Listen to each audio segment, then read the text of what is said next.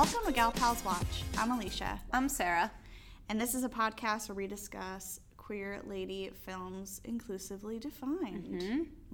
After, almost 2 years, a year and a half, we have like a tagline, kind of, that we can say without stumbling all over ourselves. We did it. We did it. Finally. Congratulate us. I'm quitting. No. Today, we are talking about, I feel like it was pretty anticipated, film Vida in Virginia from 2018. Yes. Yes. British movie, right? Yeah. The director was Chania Button. Fantastic name. That is a great name. And it stars Gemma Arterton, who, if you remember, I think there was like some sort of gay plotline in the movie Saint Trinians, which she was in. Never even heard of that. It was a long time ago. Virginia Woolf is played by Elizabeth Debicki. I don't know if I'm saying that right. But Seems right. My favorite actor in this is Isabella Rossellini. Yes. Who plays Lady Sackville West. Or Lady Sackville. What? Oh, yeah, Lady Sackville. Because Sackville West was Vida's married name, right? Exactly. Yeah. What were your initial thoughts? Okay, so I started watching this like 3 weeks ago. Because we were originally going to record about this 3 weeks ago. But I couldn't finish it because I was tired and stressed out and leaving to go to the East Coast for the holidays. So we pushed it to now, and I finished watching it last night. And my initial reaction when I started watching it 3 weeks ago was that I was kind of into it. And then by the end of the movie, I was like, really not. I can understand because I was flip-flopping the entire time on whether or not I liked it. Yeah. I could see that. And there are parts of it that I really like. Yeah, there were parts I liked. And to be fair, I did watch this in full like several weeks ago, Yeah. so I don't have a crystal clear memory here. But I have done a ton of research on Vida Sackville West and Virginia Woolf's relationship. And Vida Sackville West's affair with Violet Trefusis, which is brought up in this movie. It's brought up in this. I don't know anything about it, actually. So I know a significant amount. Oh my gosh, give us a lesson. A history lesson. So I actually have, for once, I have book recommendations. I am so excited about this. And these are two books that I do own. I've read one and I've skimmed through the other. But I've read cover to cover Violet to Vida by Violet Trefusis, which are all collected letters, I believe from Violet. Is it just from her, or it's not like both of them? It is. Some of them are. It's both of them.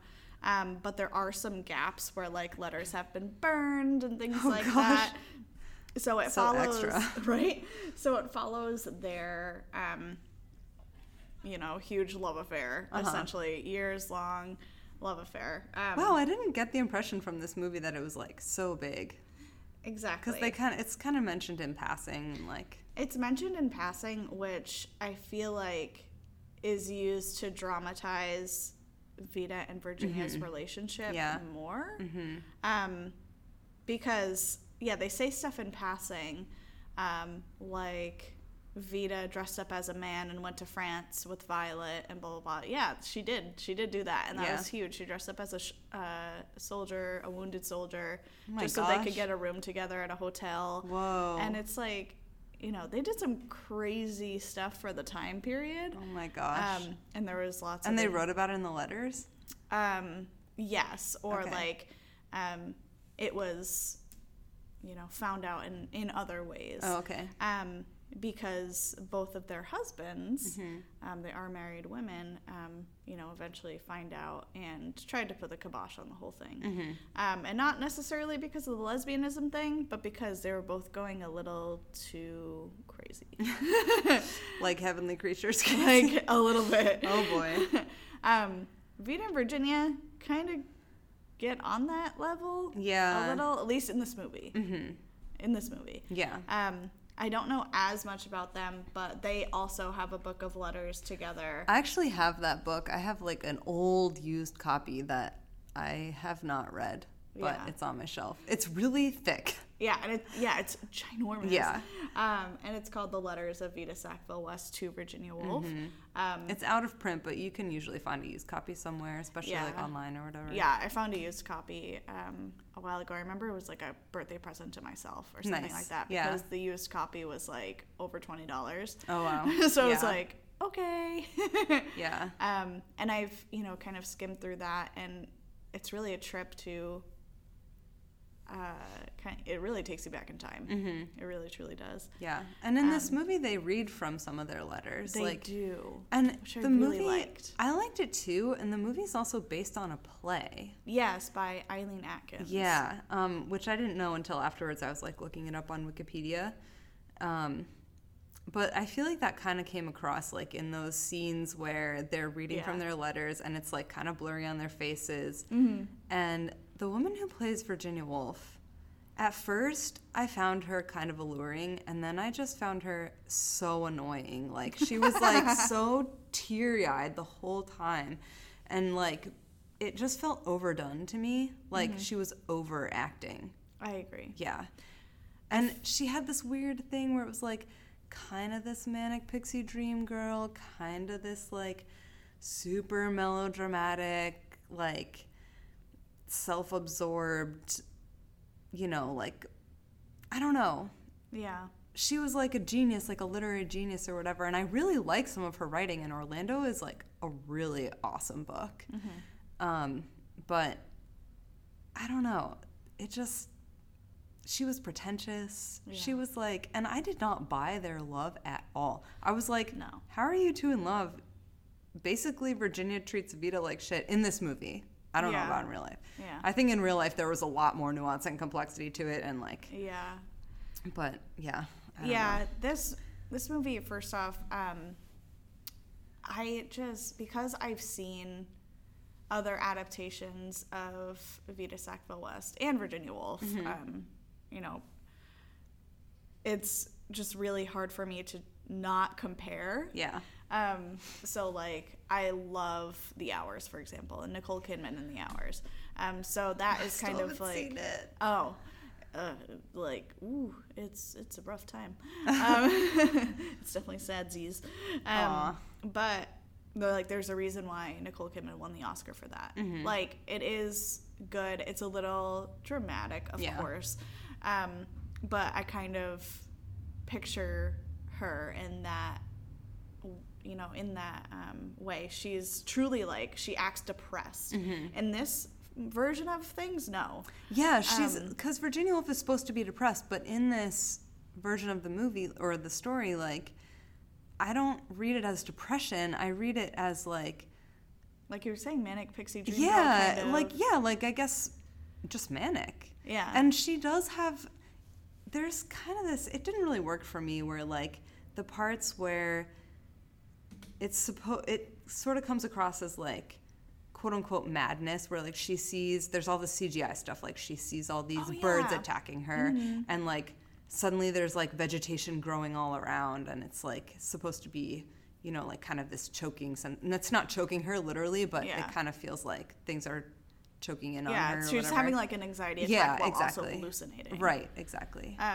But I don't know, I still didn't buy it. Yeah, I didn't buy it. And I obviously haven't done like an in-depth analysis of Virginia Woolf's mental health, or like if she definitely suffered from mental illness. Yeah, I'm just not sure if she like hallucinated. Yeah, I don't know about like that either. And I guess the way, and even if she did or didn't, the way in which the movie did it, I don't buy it. Right, exactly. So like I would have to kind of do my own research to be like, oh my God, was that real? Yeah.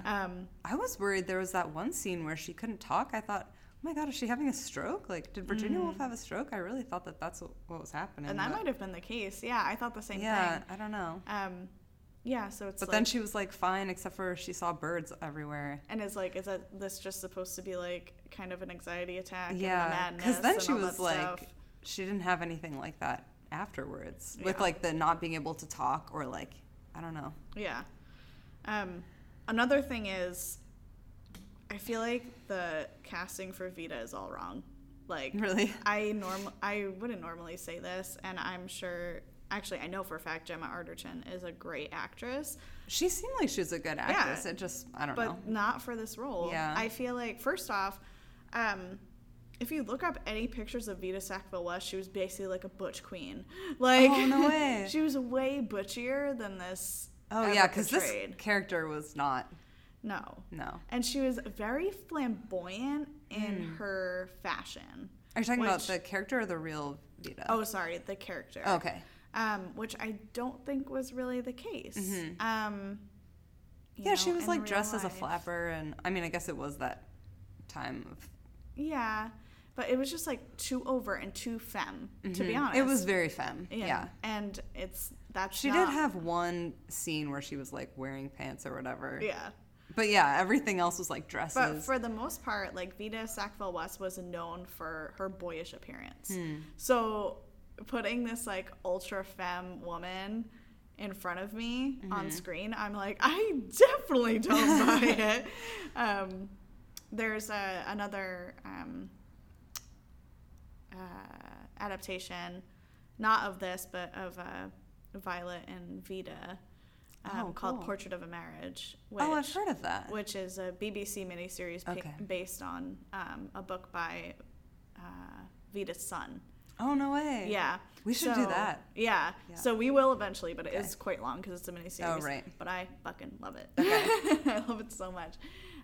So the woman who plays her is named Janet McTeer, and she's, she's 6'1". Yeah. She's like a real babe, and, in the movie or at the BBC series, she is like very boyish in her appearance.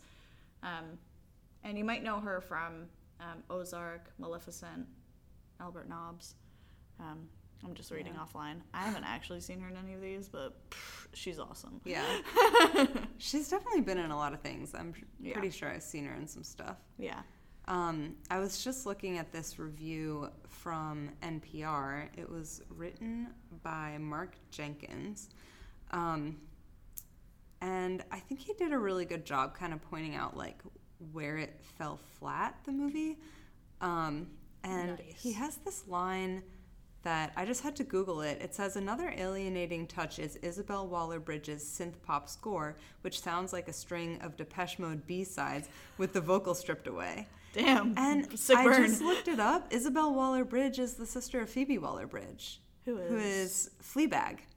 Oh, shit. Yeah. That's awesome. I know, isn't that crazy?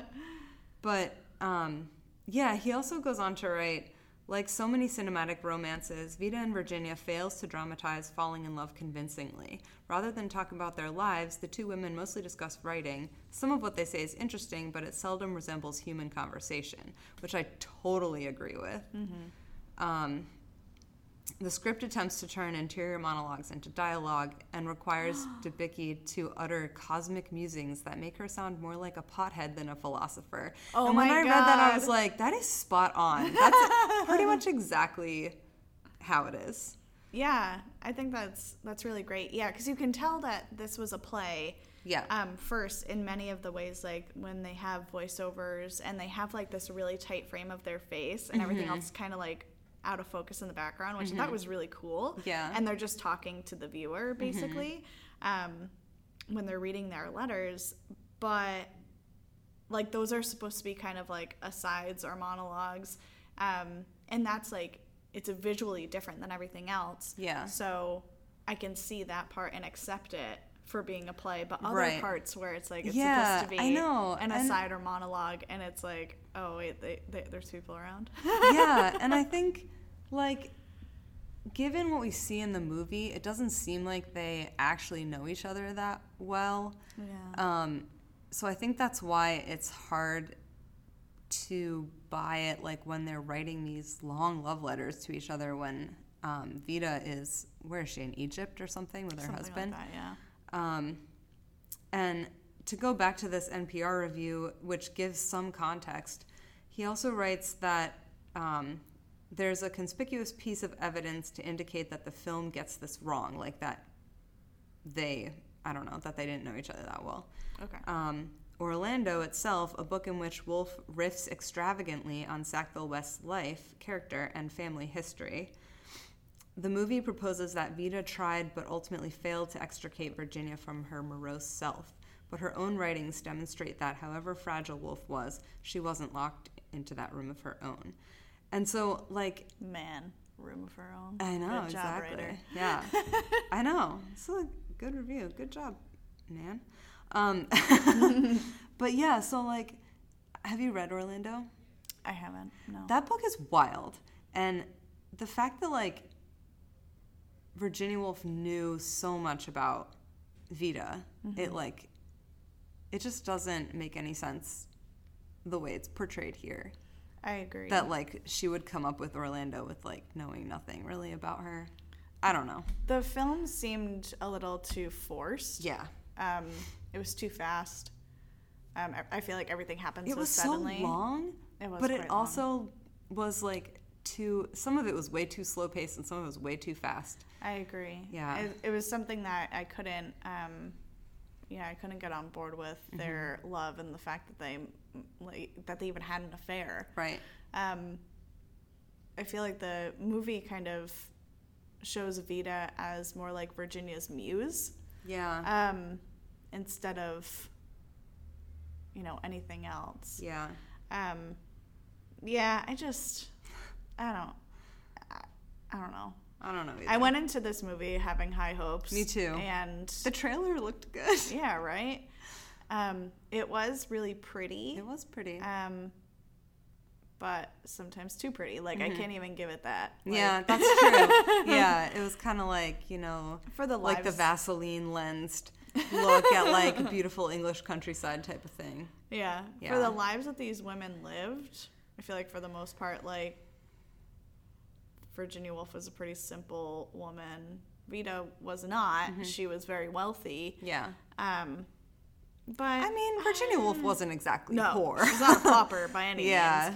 And I don't think it did justice either to, like, the whole Bloomsbury house thing where, like, they were basically living in a house of artists. They had a press that they were, like, publishing a lot of things, and it just seems like it would have been maybe a little more exciting than what it looked like. Yeah. I almost think it would have been better as, like, a mini-series. So they could have dedicated the amount of time necessary to, the background stuff and how they actually got to know one another, because it seems super forced. Yeah. And just, like... And maybe with different actors. Maybe with different actors. Not that I hated the actors, but just, like... like you said, I don't feel like they were right for their roles, and I didn't really like... is it Elizabeth Debicki? Yes. Yeah. I just didn't really like how she did it. I thought it was overdone. Yeah. Her acting.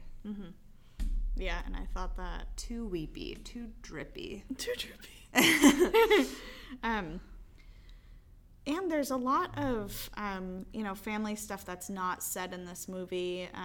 Lady Sackville really... She's a kind of a wild character and a wild person in general. And you don't really get much of that in the film. She is overbearing in the film and in real life a bit. Yeah. But there's a lot of those relationships that aren't fully explained. So it makes it hard to really buy anything else. Yeah. So. Yeah. So Orlando, like you said, is the, I guess, manifestation of their relationship and what has come of it. I love that book. It kind of blew my mind when I read it, because I was like, wow, I can't believe this was written in, like, I don't know, 40s or something? yeah. 30s, 40s. Just, like, weird and epic. Totally gender bendy, which was cool. Another part of their relationships that wasn't explained was Vida's relationship with her husband Harold, because they did have a very intense, loving, like, true love relationship. Like, they were soulmates for each other in real life. Does not come across. Exactly, and it doesn't really come across. Like, they Seems like they hate each other a little bit. Yeah, And granted, they both had their own love affairs with the same sex. Yeah. But you don't get much of Harold's point of view. Instead, he is really sexist. Yeah. And he is like, this only works because I allow it. Right. And he tries to, always have the upper hand over Vida, which I don't always think that was the case. Yeah. Guess we can't really know. Exactly. Just based on what I've read, that of course it does come to that because dudes love to do that during that time period, especially like, remember, I'm the husband. Yeah. I'm a man. I'm a man and men are best. I'm a man. Oh my god. I don't know. I didn't feel any of the relationships in this movie. Yeah, I agree. It's a real bummer. Yeah. Kind of pissed. Yeah. I know. I kind of feel like I wish I hadn't watched it. Really? No, I don't know. I was just like bored. Yeah. It was too much of my time. I just like didn't. That's a good way to put it. Yeah. This took too much of my time. Yeah, it did. I remember I watched it with my girlfriend and I just kept kind of like heckling the screen. I was like, this was not how it was. And just like they got it wrong. They got it wrong and I'm pissed. But the thing that pissed me off the most, honestly, was that the casting of Gemma Arterton and Elizabeth Debicki as these two women, because they are super femme, and these women weren't that femme. Like, I'm kind of pissed. Yeah. And, like, I'm all for femme representation, but these people weren't femme in real life. And, like, femme representation is, like, kind of the only representation that queer women get. Yeah. It's not truly the only, but it is the most visible. Yeah. And I feel like it was just done for like, eye candy purposes, which pisses me off. Me too. Like, I don't know. Yeah. I feel like we're beyond this. We should be. You know what I mean? Yeah. I mean, we are. You and I. But I want everyone else to catch on. Yeah. Yeah. I'm kind of... Yeah. I'm kind of just like, meh. Instead, watch Portrait of a Marriage. It doesn't have anything about Virginia Woolf in it, but it's pretty sexy. Ooh. And scandalous. Maybe we should do that next time. Whoa. Ideas. Idea. Well, listeners, you'll have to find out another day. Also, this is our first episode of the new year. Happy New Year. Happy 2020. Happy 2020. We're going to do so many things politically this year. Oh my god. I'm so scared. And personally this year. Are you also scared about... No. Yes. I'm just scared of everything. I am scared. Yeah. I live in fear. Fear and anxiety. But at least we have this time together. This so lovely little baby. This bebe. This gay bebe. Baby pod. Baby cast. Baby cast. Oh my gosh. Little baby nestling. Yeah. That's sad.